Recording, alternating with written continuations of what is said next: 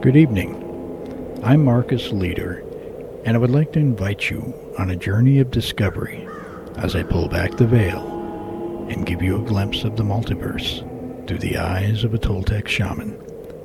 So sit back, relax, turn up the volume, and turn down the lights. You're now listening to The Shaman's Brew.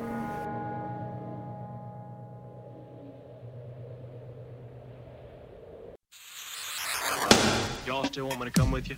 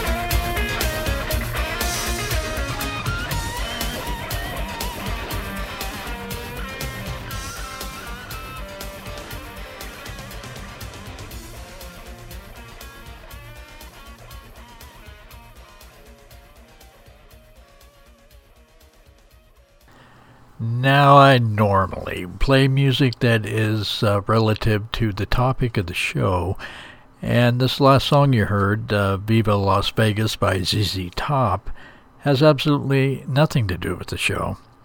But I am about to leave on a trip to Las Vegas, part business, part pleasure, and I'm going to a sacred canyon there that is known for its shadow sightings, so I guess there is some connection. In the second half of tonight's show, I'm going to play for you part 2 of the presentation given by Skip Atwater, president of the Monroe Institute. In the first half of this show, I'm going to play for you something I recently discovered. It's an old radio drama about shadow people.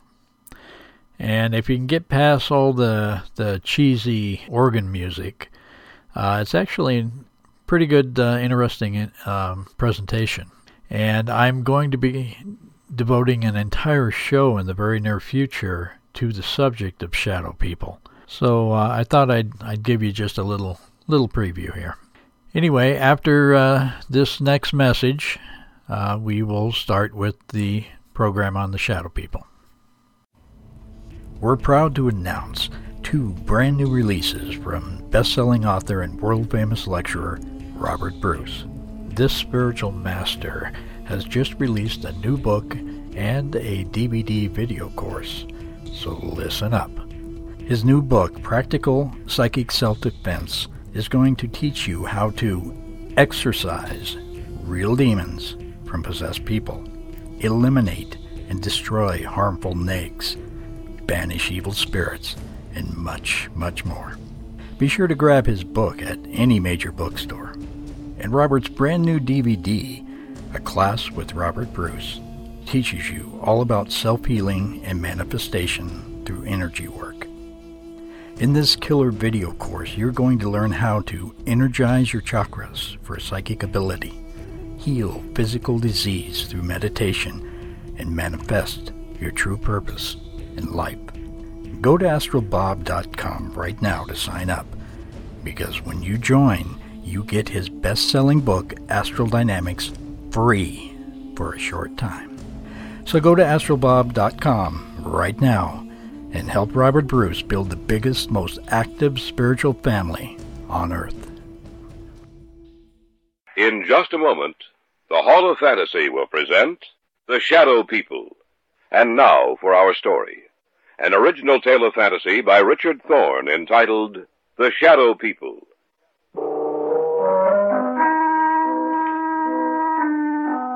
Somewhere along the line of your life, you've met them. You have come in contact with the Shadow People. When did we first discuss it? Oh, yes, Brian and Elaine and I. It was in my apartment. There was only one light on in the entire place. What's wrong? Elaine, what's the matter? Oh, it's silly, I know, but I thought I saw something in that doorway over there. Where? Over there, right over there. Where are you going, David? Over to that archway, just to let you know that nothing's here. Huh. You see, Elaine, nothing's wrong, nothing at all. Are you satisfied that there's no one else here but us? Yes, I'm sorry. I just thought that leave the overhead lights on. I'm sorry, I thought that... Put them back on, David, please. All right, Elaine. Look, what's bothering you, sis? I don't know. It's just that... I don't know. Tell us about it, Elaine. Tell us what's bothering you.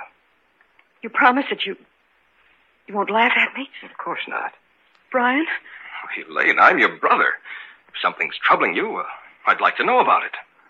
All right, then. The reason I was so upset was the fact that I saw someone or something standing in that archway. But, Elaine, David showed you that there was no one else in here. When the lights were put on, you saw for yourself that we were alone. I'm not talking about something you can see in the light, Brian. I'm not talking about a human being. Then what's it all about, Elaine? In the darkness, I saw something that can't be seen in a lighted area. And I've seen it several times before. You're sure you're not imagining this, Elaine? Oh, I don't have that good an imagination, Brian. How long have you seen this thing, Elaine? Well, it started about 6 weeks ago. You were in Detroit on business, Brian. Mom and Dad were on vacation. I was in the house by myself, in the library. There was only one light on. I sat in the chair beneath it, reading. Several times I thought that something was watching me. I felt there was someone in the room with me, standing right in back of me. Every so often I'd glance back over my shoulder, but there seemed to be nothing there. And then I thought I heard someone whispering. I wasn't sure, but when I heard it again, I got up and I looked all over the house. Oh, I'm not easily frightened, you know that, but out in the hallway, it was almost entirely black. Luckily, I was near a light switch. I looked back over my shoulder, and I saw this huge, hulking shape for the first time. And I heard a voice. Or rather, the whisper of a voice. I couldn't distinguish the words, but that dark shape seemed to be moving towards me. My hand was on the light switch, and I turned it on. In a minute, the light flooded the hallway. The shape was gone. There was nothing there. I was alone again. As long as there's light, I know it can't hurt me. I know it can't reach me. You might have imagined it, you know. Of course, that's possible, but I'm sure I didn't. It was so real. So real, that shape in the darkness. It was the very essence of evil itself.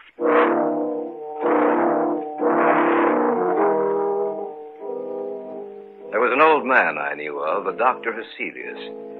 I'd heard that he knew quite a good deal about the supposed supernatural manifestations which had taken place in the world.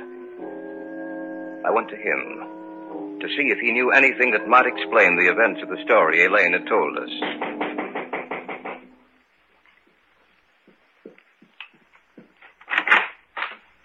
Yes, my good sir. What do you wish? I have an appointment with Dr. Heselius. Oh, yes. He mentioned something about it. You are Mr. Drake? Yes. If you'll come inside. Thank you. Dr. Heselius is in the study. Please come with me. Doctor, a visitor for you. Oh, yes. Bring him in. You may go now. Yes, Doctor. Mr. Drake? Yes. Sit down, please, in that chair over there. Thank you, sir. Now, what is the nature of your visit to me? Well, I understand, Dr. Heselius, that you have a great knowledge of the supernatural manifestations which have occurred on the earth. Great knowledge, Mr. Drake? No, hardly that. I have only scratched the surface in my years of study. Perhaps I can help you. Then again, perhaps I cannot. Well, may I tell you the story? By all means, my good sir. All right. Now, this didn't happen to me, Doctor, but to my fiancée. It seems that about 6 weeks ago, when she was alone. But when the light was on, the dark form disappeared. And that's the story, sir. As much of it as I can remember. I see. It's a strange tale you tell. I'm fully aware of that, Dr. Heselius. You say she seemed to hear whispered voices? Yes, that's what she says. I see. A moment, please. I have a book in my files. Oh, yes. Here it is. I think this is the one. Yes. Perhaps I may be able to help you after all. Let me see. This is a very ancient book, Mr. Drake. I seem to remember... Yes. Here is an account of a happening such as you relate. And we shall live on the earth, and they shall not see us. Yes, it has been foretold by the ruler of the darkness. They who live by day, retire to sleep by night, shall never know that we walk with them, that we watch them, that we wait for our chance. Only in the night will they see us, for in the daylight we are not seen. Only in the night, when the darkness grows together and the forms of the shadow people are shaped from the blackness, they will know us. Then they will know that we are their companions, for we are the shadow people. I knew I had read something similar to the story you have told me, Mr. Drake. Dr. Heselius, what can we do? Well, give me a little time. Let me see if I can find any more references to these people of the darkness. One more thing, Mr. Drake. Yes. Be sure that your fiancée is never left alone at night. Be sure that there is some living thing, animal or human, which accompanies her every second of the night. For she is in danger, Mr. Drake. A terrible danger.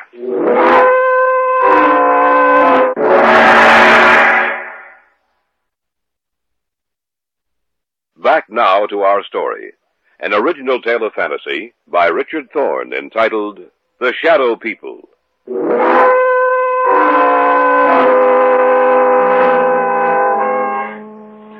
That night, the night of the day I had seen Heselius, Elaine's mother died. She died in her sleep.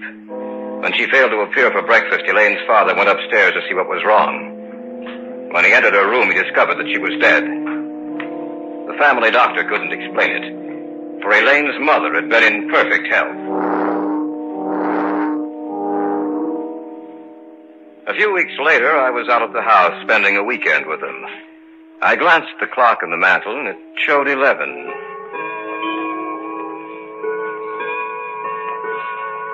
I can't understand why Brian hasn't returned from town. Well, he said he had some extra work to catch up on. He told me this morning that he might be late.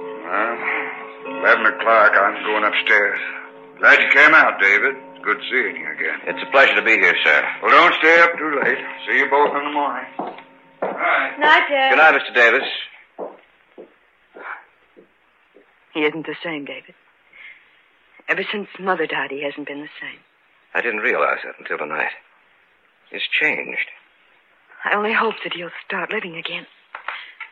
Ever since she died, it seems that a part of him died with her. Elaine, have you seen anything else since you spoke to me last? No, I haven't. Ever since Mother died, nothing's happened.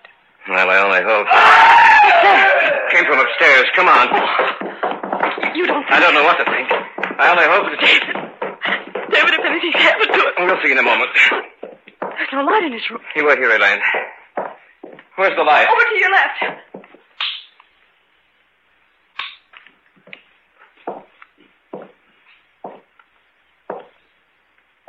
David, what's wrong? Why didn't you leave the light on? Your father's dead, Elaine.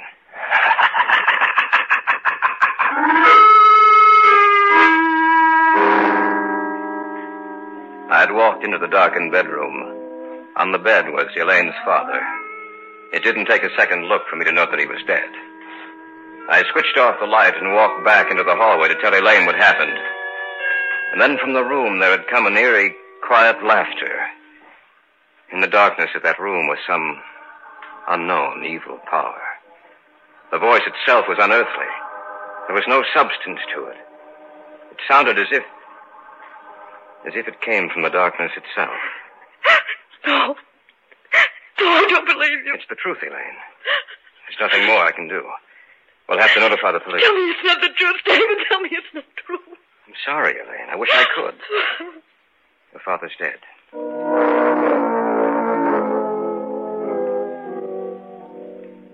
After the burial, Dr. Heselius got in touch with me.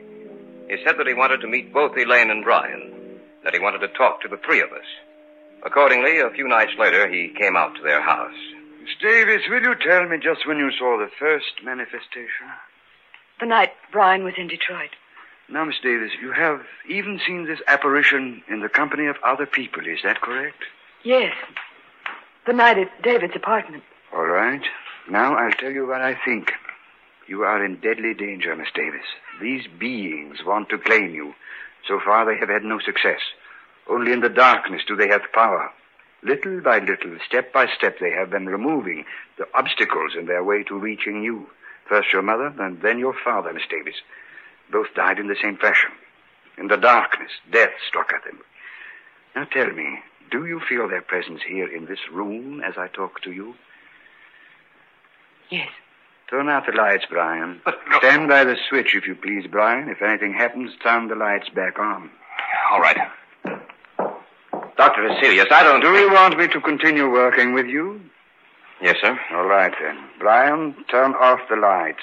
Yes, Doctor. The room now is in darkness, Miss Davis. Do you feel or see anything? No, Yes. Yes, I do. Do you see anything? Yes. Doctor, I don't... Be quiet, you fool. I know what I'm doing. In front of me. The darkness gathering together into a huge, terrible... Not only do you see us, Miss Davis, but everyone else in the room also will see the vague shapes forming themselves in the blackness. We do not want you, Dr. Heselius. The girl we want. We advise you to drop this case. You'll only bring down the wrath of the shadow people upon your head. The girl. We want the girl. Do not stop us. Let us take her now. Turn on the light! They're gone. Miss Davis, are you all right? Yes. Yes, I am. Just as she said. The darkness. I saw it form into something, too. So did I. What are we going to do, Dr. Heselius? At the present moment, I don't know. But this much I do know. You must leave this house immediately. You must try to get out of their reach. I don't know if that is possible. I hope it is.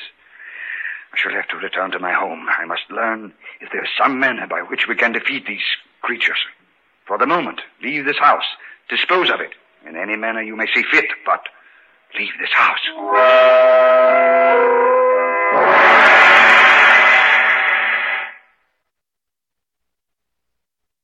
Back now to our story. An original tale of fantasy by Richard Thorne entitled The Shadow People.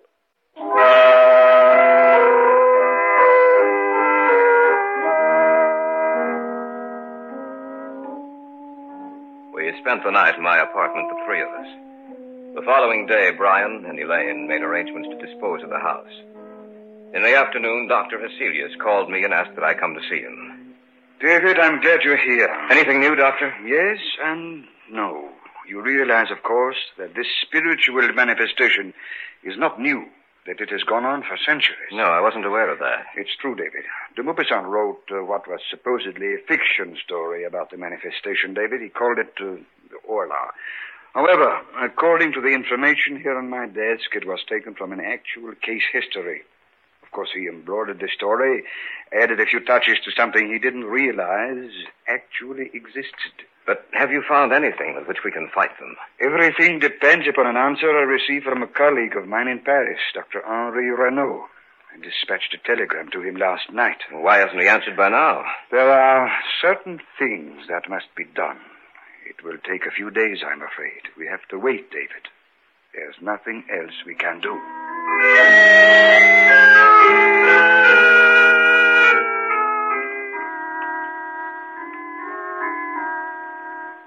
In the next few days, the house was sold, and Brian and Elaine moved into a newer, more modern home a few miles from my apartment. Cecilia said it might take a few days for them to build up their power. I spent the nights at the new house. The lights were left on, and I watched for any unusual occurrence. In the daytime, I'd return to my apartment and get some sleep.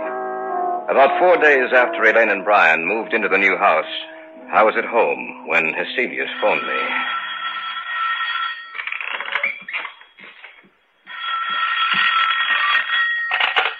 Hello? David? Yes, Dr. Heselius? I hate to tell you this, David. What's the matter? What's wrong?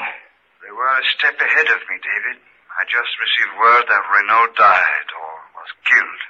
At the very moment I sent the telegram to him.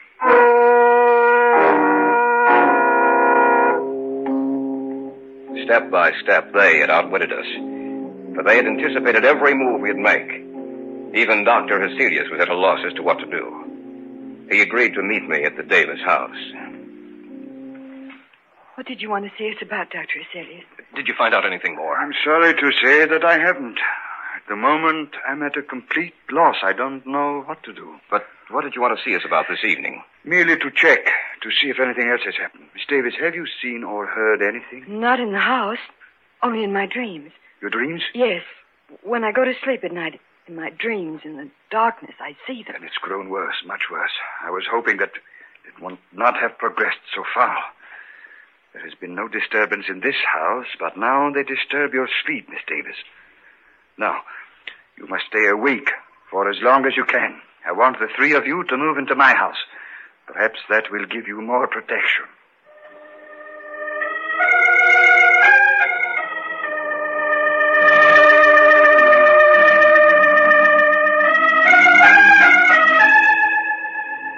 That night, we moved over to the Celia's house.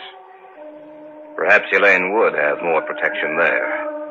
From there, we might be able to devise some plan of action, some way to beat those beings. For a few days, things were quiet. The shadow people seemed to have withdrawn. For a while, I thought that we might have succeeded in thwarting their purpose. Elaine no longer complained of troubled sleep. But that condition lasted for a few days only. About 10 days later, they made themselves known and felt again. That night, we were in the study, when suddenly Celia whirled around and... Elaine, what are you looking at? Outside the house. Right where the light leaves off, I see them. She's right, Dr. Celius. I can see them, too. What should we do, Doctor? Nothing. What do you mean, nothing? There's nothing we can do. We can't just... We can't do anything, Brian. Don't you understand that they have us at their mercy? The greatest man in my field was Henri Renault. If he could do nothing against them, what do you think we can do? He's right, Brian. There's nothing we can do. As long as the house remains lighted, just so long will they remain outside. If the lights were to... That sounds When my father was killed, the same sound. We heard the same sound. The lights. What's happened to the lights, all right? I don't know. Be quiet, please. I thought of this emergency. A candle. That's right, Miss Davis. As long as this burns, this one candle will be safe. For they cannot advance into the light. They are limited by the darkness. As long as the candle burns, they will have to remain outside of this room. Around you, in every room of the house, in the darkness outside, we are around you. This time you shall not escape. This time we will claim you. Take it easy, Brian. I can't stand it. I'm getting out of here. Brian, come back! Don't be a fool. I'm going after him. Stay here. We just can't let him He go. won't have a chance. I doubt it. Miss Davis, I'm afraid that your brother is dead.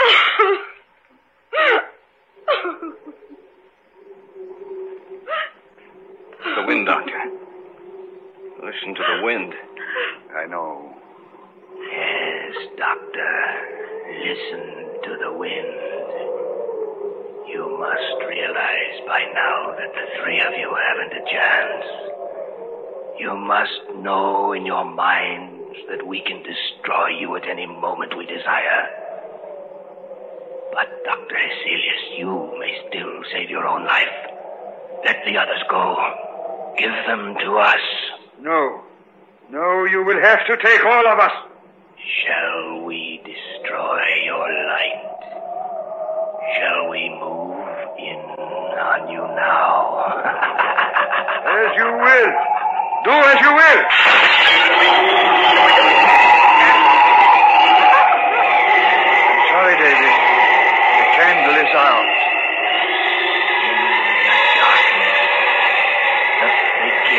In the darkness.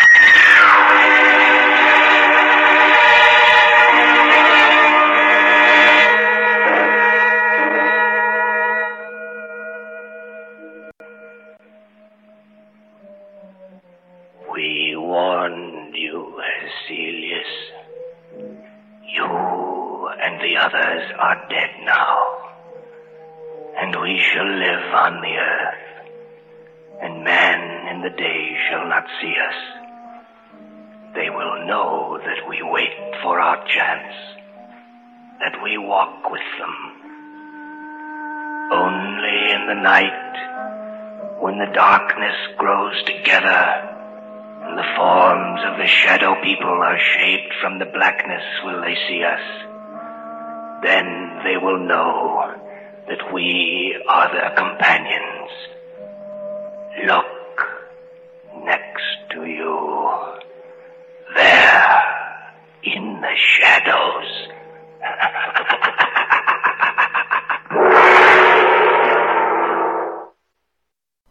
If you fear one thing in your life, fear the Jinn.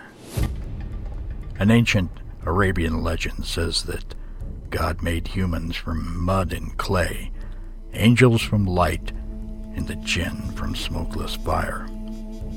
In the Western world, many people readily accept the idea of angels and demons, but most have no knowledge of the Jinn, called God's other people. According to legend, the Jinn were the first inhabitants of this world, where they lived for thousands of years before humanity arrived. In order to make room for humans, angels took the Jinn out of this world and placed them in a dimension that parallels our own. There they stay hidden from our view. They have the ability to see and interact with us, but we have difficulty seeing them. They are cloaked in mystery, and it suits their covert purpose. The goal of most Jinn is to retake this world, which they feel rightfully belongs to them. In order to succeed, they must first make humanity give up stewardship of this reality. They are accomplishing this by stealth and disguise. They have great powers and plenty of time, for they live for centuries. Shape-shifting Jinn may be responsible for many forms of paranormal phenomenon and experience, such as UFOs, shadow people, ghosts, poltergeists, and demonic possession. In such ways, they gain access to us that enables them to steal our life force and information about us, and to manipulate and use us without revealing their true form and purpose. These negative experiences are on the rise. In their new book, The Vengeful Jinn, authors Philip J. Imbrogno and Rosemary Ellen Guiley, two of the leading experts on the paranormal, present the findings of their in-depth investigation of the Jinn, who they are, what they're doing, and how can they be countered. Rosemary and Phil have established JinnUniverse.com as an educational website about these mysterious and powerful beings. To learn more about the Jinn and their actions in our world, be sure to order your copy of their groundbreaking and revealing book, The Vengeful Jinn, on the link provided on the homepage. All copies are autographed by both Rosemary Ellen Guiley and Phil Imbrogno. So be sure to visit JinnUniverse.com. That's DJINN Universe.com. The Jinn may be one of the greatest dangers to ever present itself to the human race. Now their mask is off.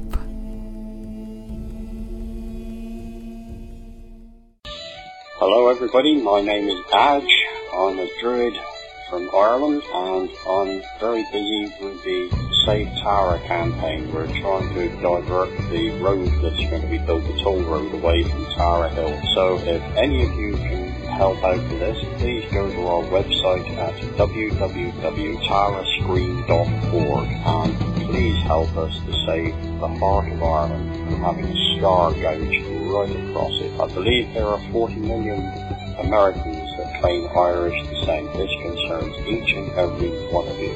Please help to save Tara, and thank you for listening. And now, part 2 of the presentation given by Skip Atwater, the president of the Monroe Institute. If you missed part 1, just go to the archives and download last week's show.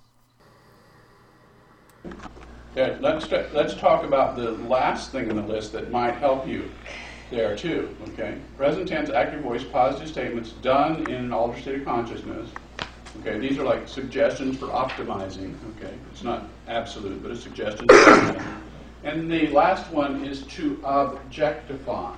Now, objectify is a remote viewing word that I stole from Ingo Swann, and it has to do with making it physical. The word objectify here is using it in a verb form to physicalize it. to take it out of ethereal, wishy-washy mental space and make it a physical thing, physicalize or objectify, to make an object of it. And what we're talking about here is, imagine yourself thinking in your mind. You're saying, no, maybe I'll do this. I don't know. I could do this. Last time I was 15, we went to that big Crystal Palace. Maybe I'll do that. Nah, I've already been there. Let's go someplace else. And you have all this sort of just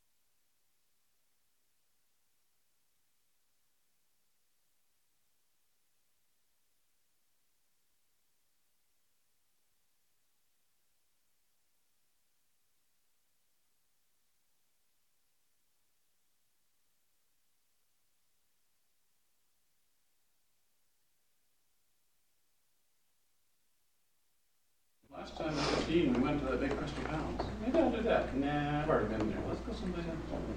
And you have all this sort of just mental wishy-washy drifting through your mind. When you're dealing with your navigation tool, your compass for your experience, you want to make it a physical, solid thing. And the way to do that, one of the ways to do that is to objectify it. Make a physical object out of it. And what I'm talking about is saying out loud. When you talk, you create molecular movement. You've converted your thoughts into molecular physical movement with sound waves. When you write it down or draw it or sketch it, you are making it a physical object. So writing down your affirmation maybe just before you get in the check unit is a way to be physicalizing it. Okay, so this objectify, present tense, active voice, positive statements, done in alternative consciousness, and objectified. So we've gone through, three things now in our recipe for this chocolate cake or this hemisync process. First thing that's important is to get physically relaxed, to pay attention to your breathing, to set your intent.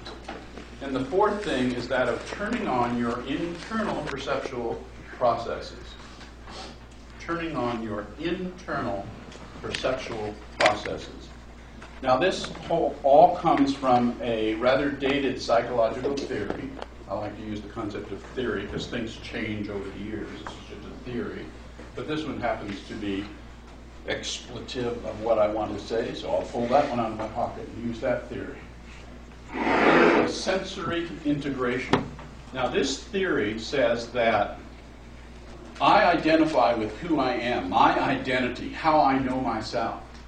I know myself through constantly, repeatedly answering the questions in my head, subconsciously. Who am I? What am I doing? How do I feel about myself? Who am I? What am I doing? How do I feel about myself? Who am I? What am I doing? How do I feel about myself? Constantly. Who am I? I'm Skip Out. What am I doing? I'm giving a laughter lecture. How do I feel about myself? Well, I'm pretty good. I haven't messed up yet. I've got everything in order on my fingers. It's all written down right there. Present tense with positive statements. Yeah. I've got all the lists. That's good. Okay, go on to the next point now, Skip. Okay, fine. Here we go. Who am I? What am I doing? How do I feel about myself? Who am I? What am I doing? How do I feel about myself? I'm constantly refreshing my concept of self. Oh my goodness, I stumbled. This is horrible. Oh no, I picked my nose. Oh, I look awful. So, who am I? What am I doing? How do I feel about myself? Who am I? What am I doing? How do I feel about myself? Constantly reinforcing this. Now, where do I get information to answer those questions? I get that information from my 5 physical senses. What I see, what I hear, what I taste, what I smell. From my senses, I collect the information to answer the question. Who am I? What am I doing? And how do I feel about myself? That's the theory of sensory integration. I create my identity out of that information that I am collecting. Now, what happens when you go into the check unit? You go to focus 10, and you purposefully, with intent, turn off all your 5 physical senses. Okay? It sort of looks like this. I think some of you may have experienced this. You're going 3, wishy, 4, 5, 6, 7. One, awake and alert.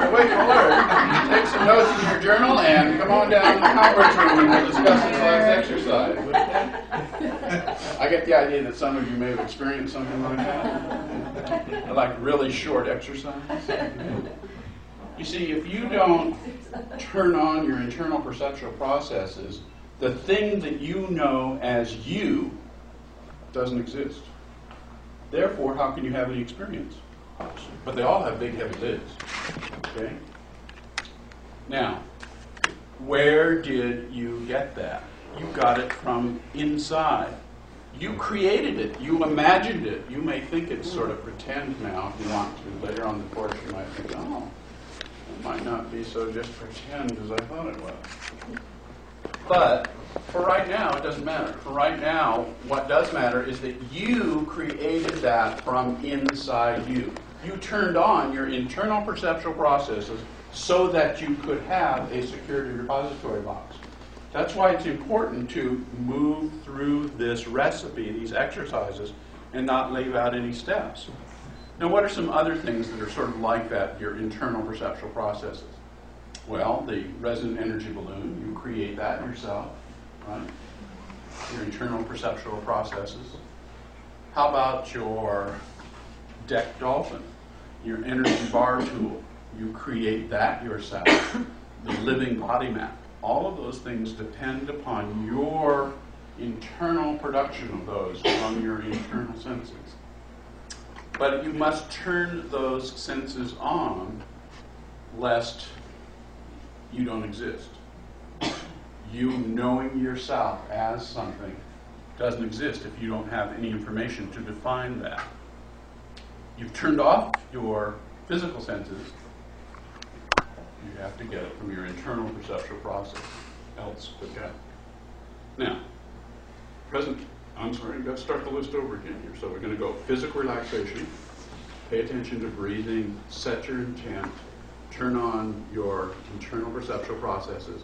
And the last thing in the recipe, or the chocolate part of the recipe we're going to talk about, is the sound, the binaural beat sound. I notice I don't have my little remote button pusher here, so I'll go back here.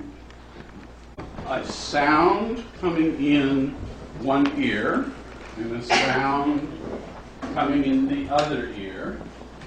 And it's the difference in frequency between the sound in one ear and the sound in the other ear that yields this phenomenon called binaural beating. Now, this is a very unique auditory phenomenon because in one earphone, the wah, wah, wah doesn't exist. It's just wah. In the other earphone, the wah, wah, wah doesn't exist. It's just the wah. But when you put them together, the brain creates this sound, this warbling sound. Okay? And that's very different than if the warbling sound is created from two speakers, because then the sound is coming together from the speakers, interfering with each other, wave interference patterns create, and even if you have just one ear, you would hear wah, wah, wah, wah, wah. That's not binaural beating. That's monaural beating. It's only when it happens inside your brain that we refer to it as binaural beating. But I'm not saying one is like super better than the other. I mean, people have been chanting for millennia. People have been beating drums and dancing for millennia. It's just that now, from the 20th century forward, we invented these things called earphones so we could create binaural beats. But this idea of one sound and the other sound added together is probably best illustrated.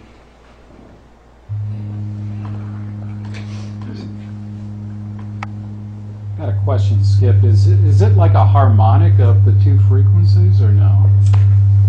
Harmonic, no, because a harmonic would be, in our understanding, divided by octaves and thirds and fifths right, and so forth and so on. This is offset just by a few cycles per second. In this case, 4 cycles per second. The determination of how wide apart you can make the two sounds is based on the physiology of the animal to which the sound is exposed. So in human beings, we can hear binaurally from 0 to about 20 cycles per second. A bird with a little teeny tiny head can hear from about 30 to 60 or 80 cycles per second, but can't hear the low frequencies. An elephant with a great big head hears very low frequencies, but doesn't get above about 8 cycles per second because the cranium is so large. It all has to do with the fact that we got built, these machines got built, to be able to detect the direction of sound. Now, in humans, if the sound is over about 1,200 cycles per second, we tell the direction of the sound by the loudness. It bounces off the outside of the ear, and we detect, oh, it's louder over there, so the sound must be coming over there. But if it's below about 1,200 cycles per second, we tell the loudness by the difference in the phase of the wave. This very low sound comes rolling in here. It goes in this ear, and then it wraps around our head and goes in this ear.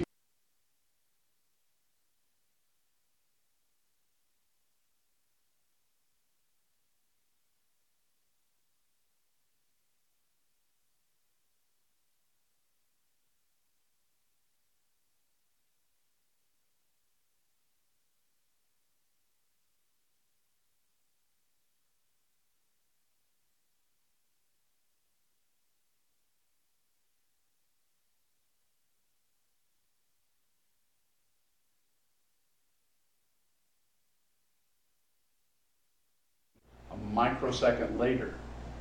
And our brains have learned to detect the phase difference and say, oh, there's the sound over there. Works very, very well with very, very low sounds. And birds have used this because they can ventriloquate, they can do bird song that makes the predator think they're located over there because they can phase shift the sounds. In human beings, that's how we tell where sounds are just walking around the day. If they're low frequency, it's because we turn our head, and we did as young kids, we turn our head and get rewarded. Oh, that's where the sound is coming from. And we learn the process. We don't have to calculate in our head. See, that was 2.3 microseconds later in the waveform. It's just something we learn. Then we invent stereo headphones. And we put one sound in this ear and a slightly out of phase sound in this ear. And then it doesn't matter which way we turn our heads, we're trapped between the two different sounds. What is the brain to do? Wah, wah, wah, wah, wah. It makes us think we are hearing an auditory phenomenon. It makes us think we are hearing the pulsing. Because that's how the brain resolves the difference between the two. And yet it is not an illusion. Because we can put an electrode on top of the head and actually see neural activity going wah, wah, wah, wah, wah. So we know that the brain is actually responding to the sounds, that it's not an illusion of the sounds. But that isn't the way in which the brain changes its overall pattern. Because the way neurology understands the change in overall brainwave patterns is through a wet system. Okay, this is a wet system of the brain theory as opposed to the old clock theory. Okay, or 150 years ago when they thought all this funny tissue going around was the way in which the blood in the body was cooled. They didn't think it had anything to do with thinking. I mean, put your hand up there, it is hot, isn't it? That must be the way the body cools the blood. But today, in our wet system of the brain, we think it's neurotransmitters that change the brain frequency rate. And these neurotransmitters come from the reticular activating system. So if we go over here, we say the binaural beating originates in the brainstem, in the olivary nuclei. For the most part, this ear is, we'll say, wired. It's actually not electrical wired. This is wired, metaphorically, to this side of the brainstem. This ear is wired to this side of the brainstem, the olive. Okay? In the olivary nuclei, where they cross over, is the first time the brain gets the input from both. So we can say the beating part of this originates down in the olivary nuclei, because that's the first time they come together. Almost. Actually, a little bit leaks across the corpus callosum, but we won't worry about that. Okay. For the most part, it comes together down here in the olivary nuclei. Right next to the olivary nuclei is, I want to look at that, but I got to point that there, is the reticular activating system. Now, we talked about the reticular activating system as the way it controls our thinking processes. In this case, The reticular activating system is what controls what part of the brain processes these signals. Now we know visual signals are processed back here in the occiput, right? We know that auditory signals are processed up here in the auditory cortex. But normally these areas of the brain are just sort of on cruise control. Somebody has to tell them to wake up and process these sounds. It's like on automatic pilot. But there's an air traffic controller in this case called the reticular activating system. All of our senses first go to the reticular activating system, except for smell. The rest of the senses go to the reticular activating system, and it says, hey, you guys in the occiput, wake up. There's some input coming in, and it's your turn to process. Hey, you guys in the auditory cortex, so forth and so on, except for smell. That's on automatic. That's a sort of reptilian reaction. But in the higher order of senses, it goes first to the reticular activating system. When that's not working so well, like when you're on LSD, that's called synesthesia. You know, it's like, whoa, man, the walls are breathing. I can hear them. Okay? That's called synesthesia, when the wrong part of the brain is processing the input information. Okay? But when it all works, the reticular activating system tells this part of the brain to wake up, or tells this part of the brain to wake up, so forth and so on. So the way hemisync works, because the reticular activating system is right next to the Oliver nuclei, and it's a sensory input, the way hemisync works is it comes down here into the core of the reticular activating system to a very special set of neurons called the cholinergic neurons. These cholinergic neurons down inside the reticular activating system are a very special kind of neurons. They can actually change the permeability of the cell walls. Now the reason they do that is they allow more neurotransmitter, acetylcholine in this case, to pass through. What regulates the activity of the cortex up here is the balance of neurotransmitters. It's like a formula balance, a little chemical formula. Change the chemical formula and you change between being wide awake and alert and being sleepy, okay? So it is the cholinergic neurons that regulate the flow of acetylcholine that are balanced with noradrenaline and serotonin that are the principal neurotransmitters that regulate our brain wave arousal. Okay, just the brain wave arousal. Not the experience you're having, but the brain wave arousal. Okay? So the hemisync tones then affect the permeability of the cell walls. Coming out of the cholinergic neurons are, medically they're called fountains, but we can think of them as little hoses that actually carry the neurotransmitter acetylcholine up to all over the cortex. They're physical things, and they pass physical fluid, neurotransmitters, up to the neurons all over the cortex. By changing the permeability of the cell walls to the input of sound, it regulates the levels of acetylcholine in balance with serotonin and noradrenaline, thereby changing the arousal levels of the cortex. And it can be adjusted by adjusting the sound patterns, whether it's wide awake beta or it's sleepy delta. Okay. So when you go home, to your coworkers and your family and your friends and your loved ones, and they say, listen, you went to that Monroe Institute place and you had that talk by Skip Atwater. How does hemisync work? You just want to say, hemisync works really well. Because they're probably not asking you what I just said. If you start out, well, hemisync works through the reticular activating system by altering the permeability of the cell walls, the cholinergic neurons, allowing for noradrenaline to mix with acetylcholine and serotonin, and they're like, what? I just want to know how hemisync works. Really well. However, sometimes somebody says, no, what is the mechanism of action? Were they just hypnotizing you, or is there really a scientific mechanism of action? Well, I wrote it all down. Okay. So what you do is you run back in the house and say, oh, wait a minute, Skip passed out a paper for us. Okay? Yeah, I see somebody put their hand up. They had a question. Yeah, I did, but I figured it out. Okay. One slide you said coherence, and so These and establishment of coherence between brainwave frequencies. The way HemiSync is built, rather than just having a sine wave input, which would habituate in the brain, get a mechanically repeated input the brain's going to habituate. It's a very complex waveform made up of many binaural beats, sometimes ranging between 4 and 7 different binaural beats at one time, which, if you reverse your Fourier transform, you find out there is a very complex waveform that you're actually listening to. This is Marcus Leader, and you have been listening to The Shaman's Brew on Jackalope 105 FM on the Jackalope Media Network.